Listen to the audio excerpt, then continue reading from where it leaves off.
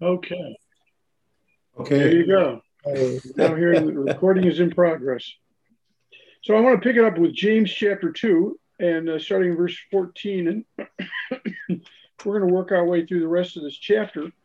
You'll remember that I mentioned, I wish that I had come up with this. I didn't. It was Warren Wiersbe. I'll give him credit for the fact that he calls there are three types of faith from verse 14 through the end of this chapter. He talks about a dead faith, a demonic faith, and a dynamic faith. And obviously, our goal is to have a dynamic faith. So we're going to recap just a little bit of verses 14 through 16 and then get into which is the dead faith. And then we'll get into, hopefully today, the demonic faith.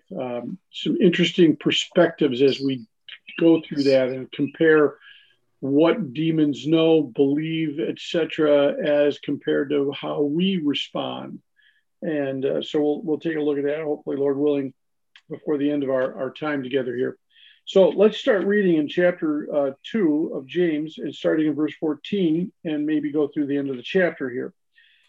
So what good is it, my brothers, if a man claims to have faith but has no deeds? Can such faith save him? Suppose a brother or sister is without clothes and daily food. If one of you says to him, "Go, I wish you well, and keep warm and well fed," but does nothing about his physical needs, what good is it?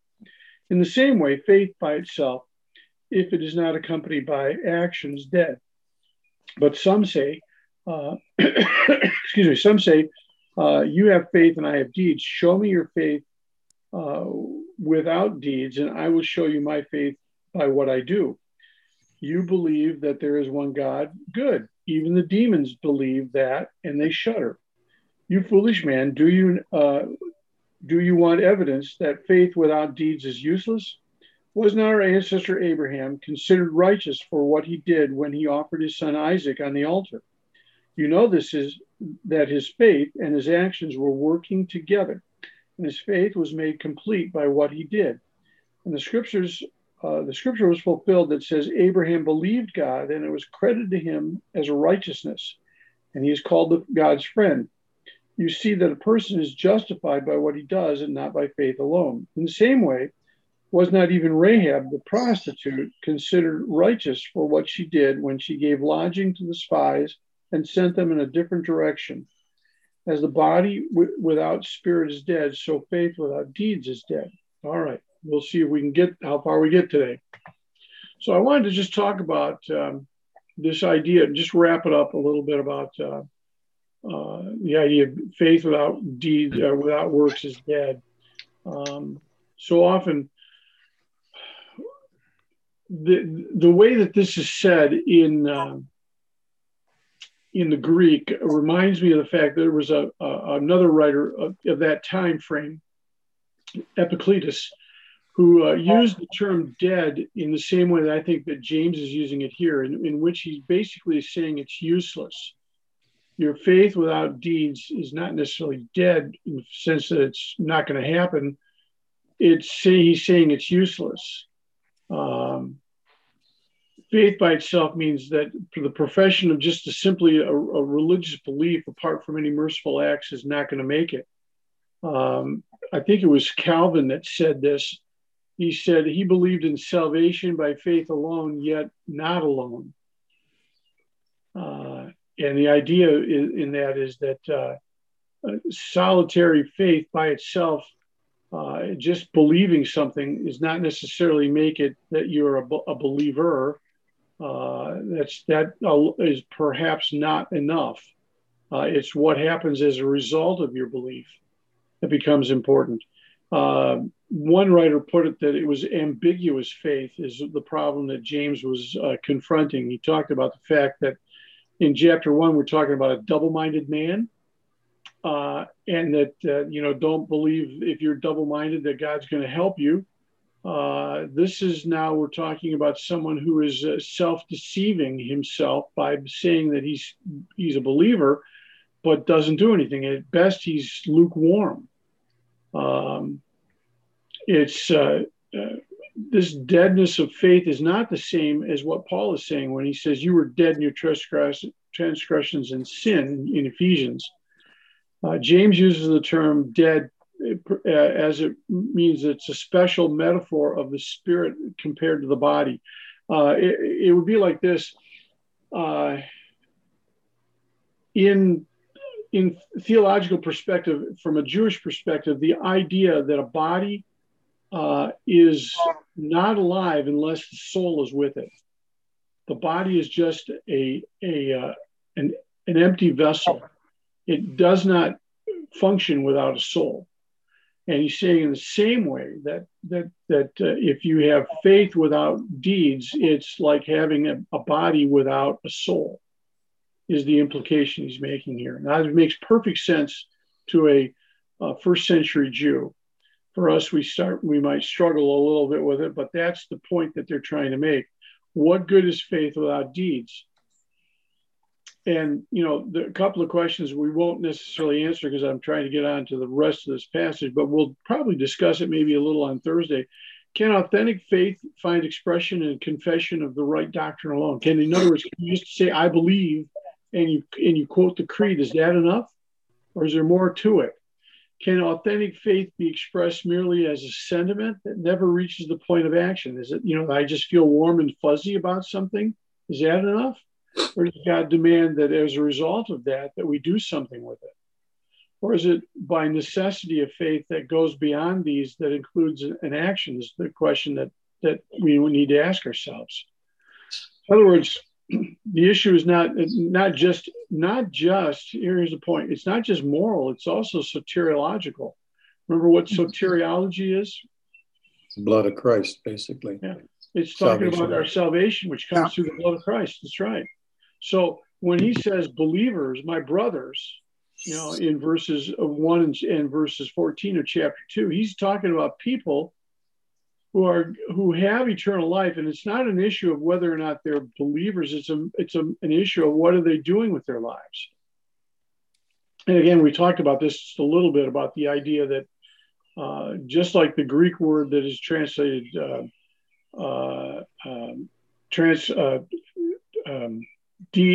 tests, trials, tribulation, is similar to the word that in the Greek word that's translated either deeds or works.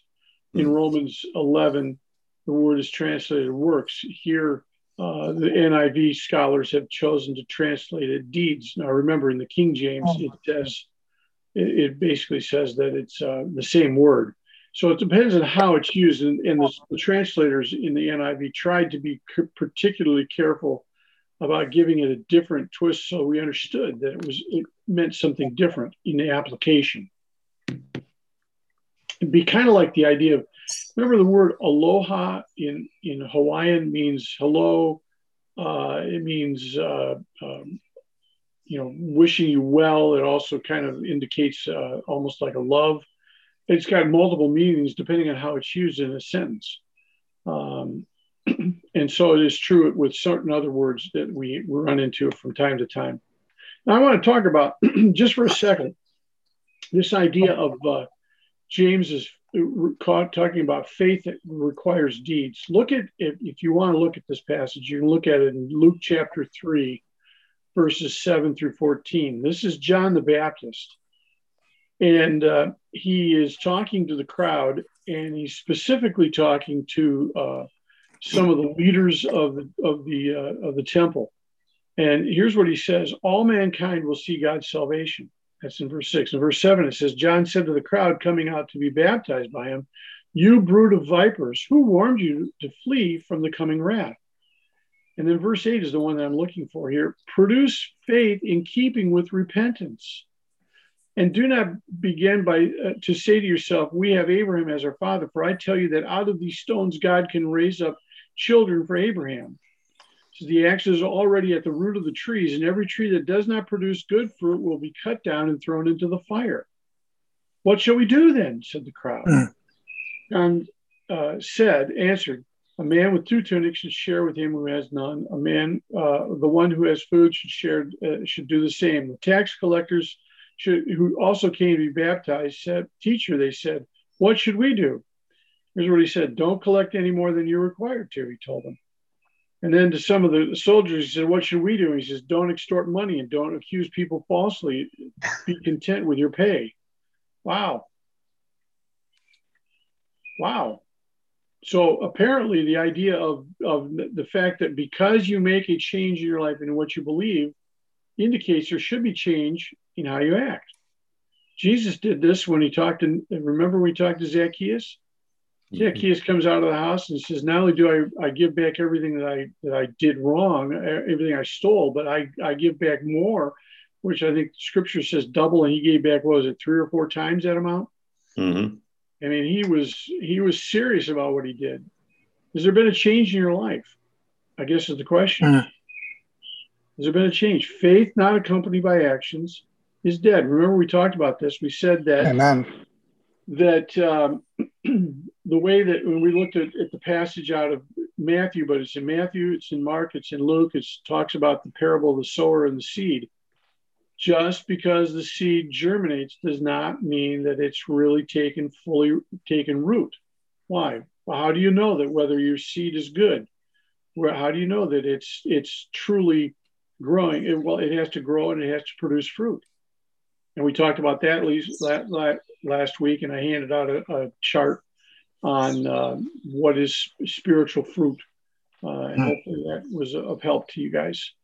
So notice that James is not denying that these things are faith. He simply says that it's not the right kind of faith. It's not a living faith. And as a result, it probably can't save you. In fact, some say, and this is verse 18 and following, says, some say you have deeds, you have faith and I have deeds. Show me your faith without your deeds, and I'll show you my faith by what I do. You believe there's one God. Even the demons believe and shudder. This we're getting into demonic faith. Now, it's interesting that when James here says, you believe there's one God, what is he saying? What does that remind you of? Something from the Old Testament.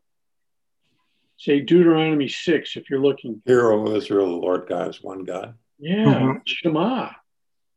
The Shema. He's talking about the great pronouncement that there is only one God. That they are monotheistic, unlike the rest of the countries around them, the rest of the nations around them. They believe in one God. Guess what? The demons believe in one God as well. Just because you believe there's one God isn't enough to save you. Let's look at, in recent years, we've become, and especially our brothers and sisters in the charismatic movement, they have been much more aware of the fact that there's demonic activity going on a lot. And sometimes the rest of the evangelical movement tends to ignore it. And like anything, I'm sure that there are times when they abuse that thought process. But it is true that there is a lot of demonic activity, and we just choose, as most of us as evangelicals choose to not recognize it. So here's the interesting thing. Doesn't it come as a shock that demons have faith as well? What do they believe? They believe that there is an existence of God. By the way, did you know that there are no atheist demons? There are no agnostic demons. Only humans are that category. That problem. Demons are not agnostic, and they are not atheists. They know that there is a God. But that's knowledge. Yes. Yeah. It's not the saving knowledge. No, but they have faith that there is a God. What else do they believe? They believe the existence of God. They believe in the deity of Christ. Yeah. In Mark chapter 3, verse 11, whenever this evil spirit saw him, they fell down before him and they cried out, "You are the Son of God." They knew who Jesus was. It wasn't a surprise. They know who Jesus is. They know that Jesus Christ is the Son of God. So they know they know about the Trinity. They believe in the judgment of God too. Oh yeah, they believe in the existence of a place of judgment. In Luke chapter 8, those demons begged him not to order them to go into the abyss. not to be cast into the abyss, where a lot of there are already demons in the abyss. The sad part was that they knew even their ends. Oh yeah, How he ends they for believed in them. the existence of punishment, and they knew what what they could end up being in. They also recognized that Jesus was their judge. Think about that. Think about going before the judge and say, I don't really care. I'm going to do whatever I want. I don't care that you have the power to throw me in the abyss. I don't care that you have the power to throw me ultimately into hell. This is the story of the man who was possessed by the demons in the Decapolis area, which is on the east side of the Sea of Galilee and what would be considered the Gentile area. They went across the lake, and this is in Mark chapter 5, verses 1 through 13. He says in Mark chapter 5, 1 through 13, he says, they went across the lake into the region of Gerasenes, and Jesus got out of the boat, and a man with an evil spirit came from the tombs to meet him. This man lived in the tombs, and no one could bind him anymore, not even with a chain. For he'd often been chained hand and foot, but he tore the chains apart and broke the irons on his feet. And no one was strong enough to subdue him. Night and day among the tombs and in the hills, he cried out and cut himself with stones. When he saw Jesus from a distance, he fell down on his knees in front of him, and he shouted at the top of his voice, "What do you want with me, Jesus, Son of the Most High God? Swear to God you won't torture me." Jesus said to the man, "Come out of this man, you evil spirit." And then Jesus said, "What is your name?" "My name is Legion," he replied, "for we are many." And he begged Jesus again and again not to send him out of the area. And a large herd of pigs were feeding in a nearby hillside. And the demon begged Jesus, "Send us among the pigs, allow us to go into them." He gave them permission. Think about that. He also is able to control demons. Worry about demons? I worry about the person who has control of demons. Just saying. Yeah.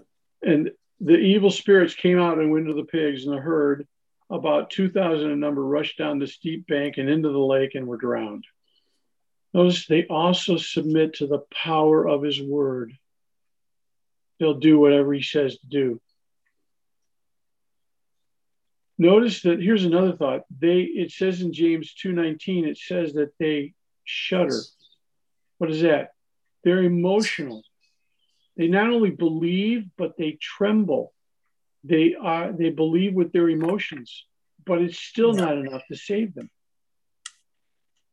It's not a saving experience to believe and to tremble.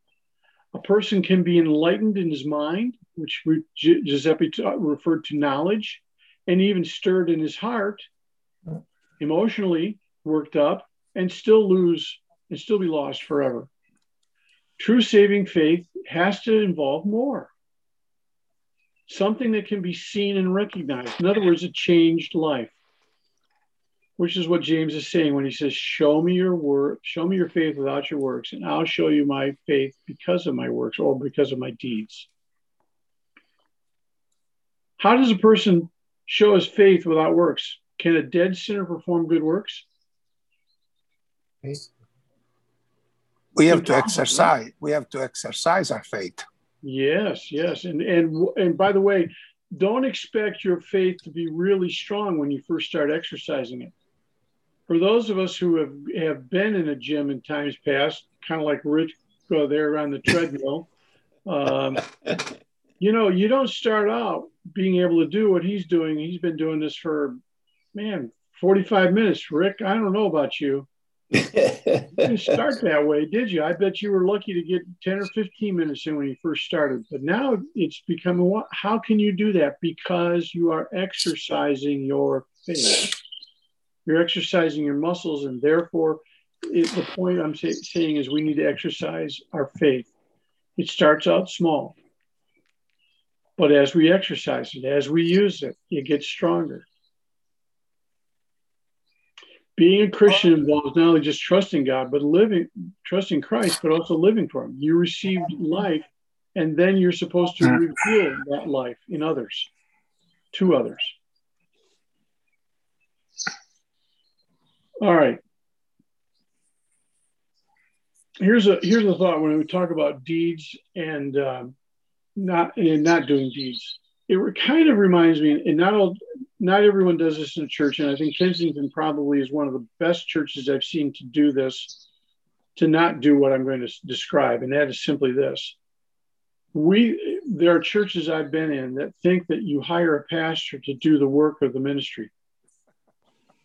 It's their job to go witness to people. It's their job to bring people to the Lord. It's their job to visit people in the hospitals. It's their job to add whatever it is you think they need to do, cut the grass in the church, take care of the maintenance of the church, clean the church, etc. I've known pastors that they did all of that because that's what they were expected to do. And they thought that the people of the church thought that they were doing the job by simply just telling the pastor to go do all the work of the ministry. Is that the way it's supposed to be? What Kensington encourages to get involved in ministry. And other churches are doing that too. And the more that we do that, I was at a church, and for a long time, one church specifically, and some of the folks that have come from that church that since then have gone on to other churches that I've had a chance to talk to said to me that they know an awful lot about the Bible. They've got the knowledge. They were never challenged to apply what they learned. They just sit in the pews. They come every Sunday. They do the job. They pay the ministers to do all that. Well, that's what we pay the ministers for. They disavow personal responsibility to act mercifully to others that are in need. Well, what gives me great joy, yesterday, for instance, this brother had 2 knee replacement, so he cannot do much, but he helped me, and we served. And he was refreshed in his heart that we were able to help somebody. It's not boasting. I boast all in the Lord that allows me still to be able to serve in some manner. And I think that's what fulfill the call of God in each one of us. That's what I'm grateful always. Not to puff anybody up. I cannot do it by myself. Simple. Or Baal cannot do it by himself. And if we rejoice or talk about it, it's to encourage one another to press forward and to have a living faith, a real, true living faith. Yep. See, James equates faith without works with mere. It's just simply assent to the truth of God's existence is not enough. You got to put some shoe leather to it. Right. And I'm amazed at. Think of it this way: Paul says in Philippians 2:12, he says to work out your own salvation. Amen. The idea is not that we're doing work in order to get saved, but we're working as we learn that we are called to do things. Then we should work out or prove, if you will, our own salvation. We exist by doing good works, and God says, "I'm, well done, good and faithful servant." Can you imagine getting to heaven and God has nothing good to say about you other than the fact, well, you made it. You made it. Still there. I mean, what the heck? Yeah. Versus to be able to walk into heaven and for him to say, well done. Well done. You ever had someone who was really important to you, whether it was a mentor, a parent, whatever, and you did something and you got praise from them? How did that make you feel? Great. Yeah. Fantastic. Yeah, made you feel great. Fantastic. Your things were like, okay, cool. Felt like you were on top of the world. That God wants us to feel that way. You know what? When I was lucky that just somebody must have told me to get involved right when I became a Christian, which is not that long ago. And it's just it's more than half the church. I mean, that's where you learn more. You do more. Just do a little something. You don't have to do something that's 8 hours a day or something. It's just awesome how they make you. You just feel better. At least me. That's me. I love it.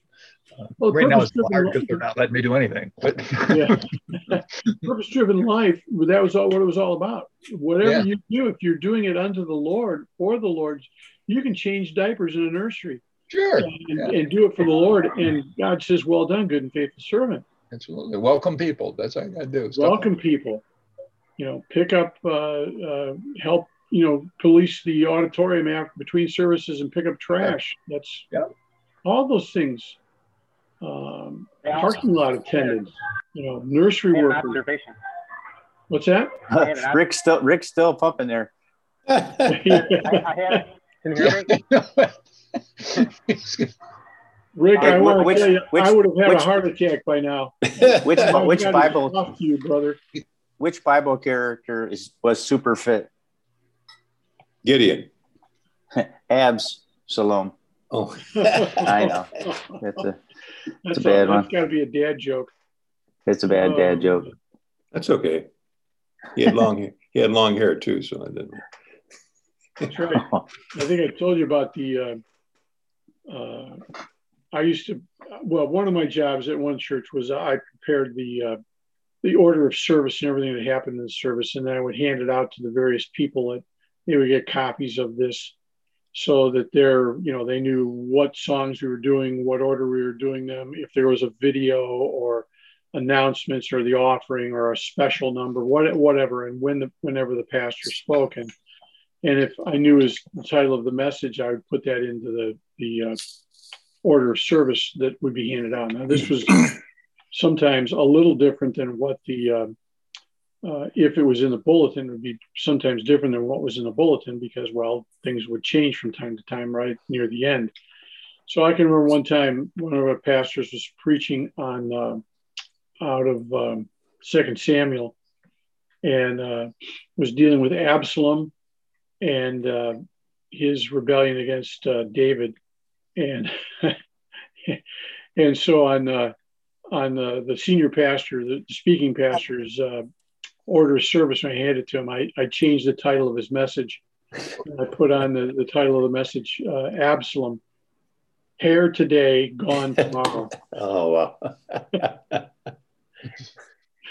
Because, of course, he got hung up in the tree and, et cetera, and he got killed. So, anyhow. Is there a 3-dad joke minimum?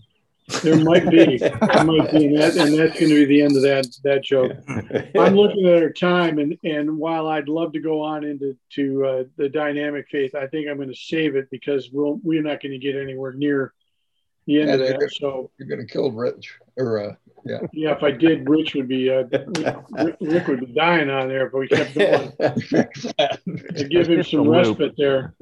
It's a video loop. It's only 10 seconds long. You're right. I thought of that too. Is that what you did, Rick? Did you loop that video? What is Dennis? He's running in reverse now. Dennis and Daryl and Gary are up north golfing. Okay. All right. Good news, guys. Just received notification the Bibles are in Sicily now. Good. Perfect. Praise the Lord. Tino went through surgery in Romania. Mm-hmm. Just in case, that's why you don't want to be in Italy. In order for him to have what he had, if we go through the so-called social medicine, it will take at least 2 years before he can have done what he had done. Wow. That's the social medicine in Italy, by the way. That's what you could have paid for it. You've paid for your dental work in Sicily out of your pocket. Well, true. Yeah.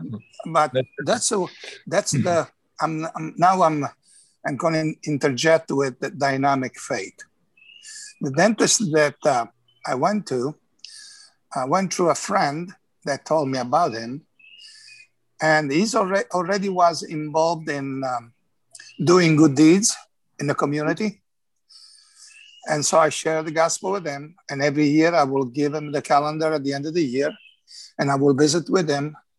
Then one day I went for cleaning. He said, can you stay here and tell the people that's good to have the teeth cleaned because people don't do it. They don't want to spend the money. I said, that's no problem for me, you know.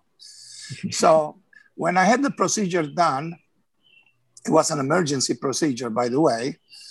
An American brother was on base. He knew and he paid for it for me. I couldn't afford it, you know. So I'm doing fine. I never had, since coming to the United States, a toothache since 1981, by the way. So I took the liberty to ask Daniela if there is any needs. She sent me a picture of Tino sleeping. He had the 3 implants and they pulled 1 tooth. And she's going for a similar procedure, looks like, today. So I took the liberty to ask if I can. I didn't say, I said, if there is any necessity. In that case, I will pray and ask the Lord, what should I do? So, but that's what it's all about. Talking is, somebody said, talking is cheap. Yep. That's the point. So, Yeah. and just another praise. Rick came Thursday, knowing the condition that he feels he was of a blessing to me and to others. You know, when we gave the food up there Usually in they kick me out. Kensington. And he learned what happens when there's an M on the car. Yeah. You know what they did? They put her out in the parking lot all by herself and they walked it up to her. They Right. don't even get close to us. You know? Right, yeah. They apparently mark the cars if you're supposed to have a mask on when you deliver stuff to the car. They did. I assume. I didn't. It always helps if you tell the workers what that means. You know. Yeah. And you have to forgive me when I speak too much. But I would like all of you to go overseas when we go. That's my desire. It's a great trip, and You know. it's not That's expensive. why. You'll put on a lot of weight, just to say. You go to Italy. No, if you go what I like about when you go with Giuseppe, you're going to work. I mean, he's not. You know, he keeps a whip at it on you, but you know. It's, No, that's but I not mean, you're true. not That's going to. The purpose of a ministry trip is to help minister. Tour. In some But cases, you will be a tourist see. also. It'll be fine. Some cases just to see, but it helps if you can get your hands and get involved in doing something. Sure, And it's part way of the more problem fun. is so often we go overseas and we build a building for them. Well, in some cases they can build the building themselves. Sure. If they have the funds, and maybe it's better if they do. Sometimes what you have to work for means more to you than the stuff that you get for free, right? Yeah. You ever notice? I've given stuff to people and it doesn't mean nearly as much at times as it does if they have to work for it. That doesn't mean we shouldn't help them if they're in need, but I'm just saying, Sure. Sometimes we need to make sure that we allow people who are where they are and to be able to do the work of the ministry themselves too. Yeah. All right. Looks like we got a bunch of folks leaving, and that's fine. It's time. It's that time. I need to turn off the recording too, by the way.